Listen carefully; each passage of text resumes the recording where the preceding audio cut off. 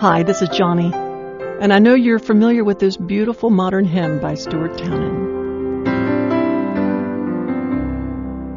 How deep the Father's love for us, how vast beyond all measure, that He should give His only Son to make a wretch His treasure. How great the pain of searing loss, the Father turns His face away, as wounds which mar the chosen one bring many sons to glory. That is such a beautiful modern hymn for our generation, and I often find myself saying it in prayer, especially the second verse that goes, Behold the man upon a cross, my sin upon his shoulders. Ashamed I hear my mocking voice call out among the scoffers. It was my sin that held him there until it was accomplished. His dying breath has brought me life, and I know that it is finished. I say that to the Lord Jesus often in prayer, and like you probably do, when I approach the Lord, I always relate to Him in different ways. Sometimes I go to Him as my elder brother, which He is. If I'm under a spiritual attack, I'll go to Him in prayer as the captain of my soul. I'll often pray to Him using that term, my friend.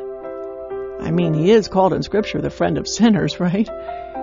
Some Christians I know who are single look up to the Lord as their husband, as it says in Isaiah 54.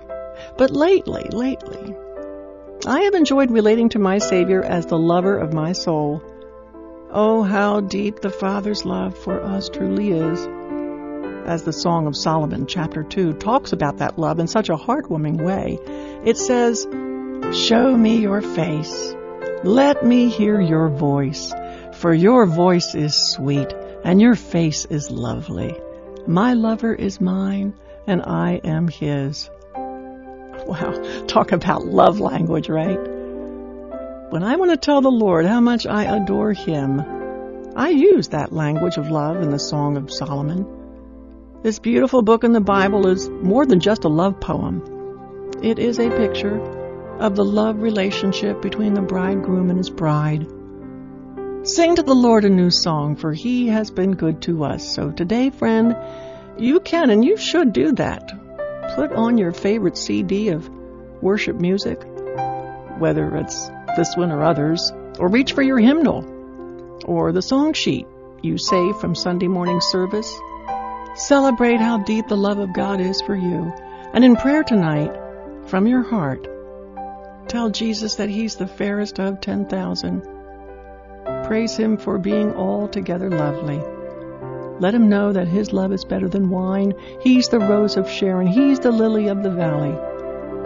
And to top it off, why don't you quote to Him, maybe even the last verse of this beautiful hymn, I will not boast in anything, no gifts, no power, no wisdom, but I will boast in Jesus Christ, His death and resurrection. Why should I gain from His reward?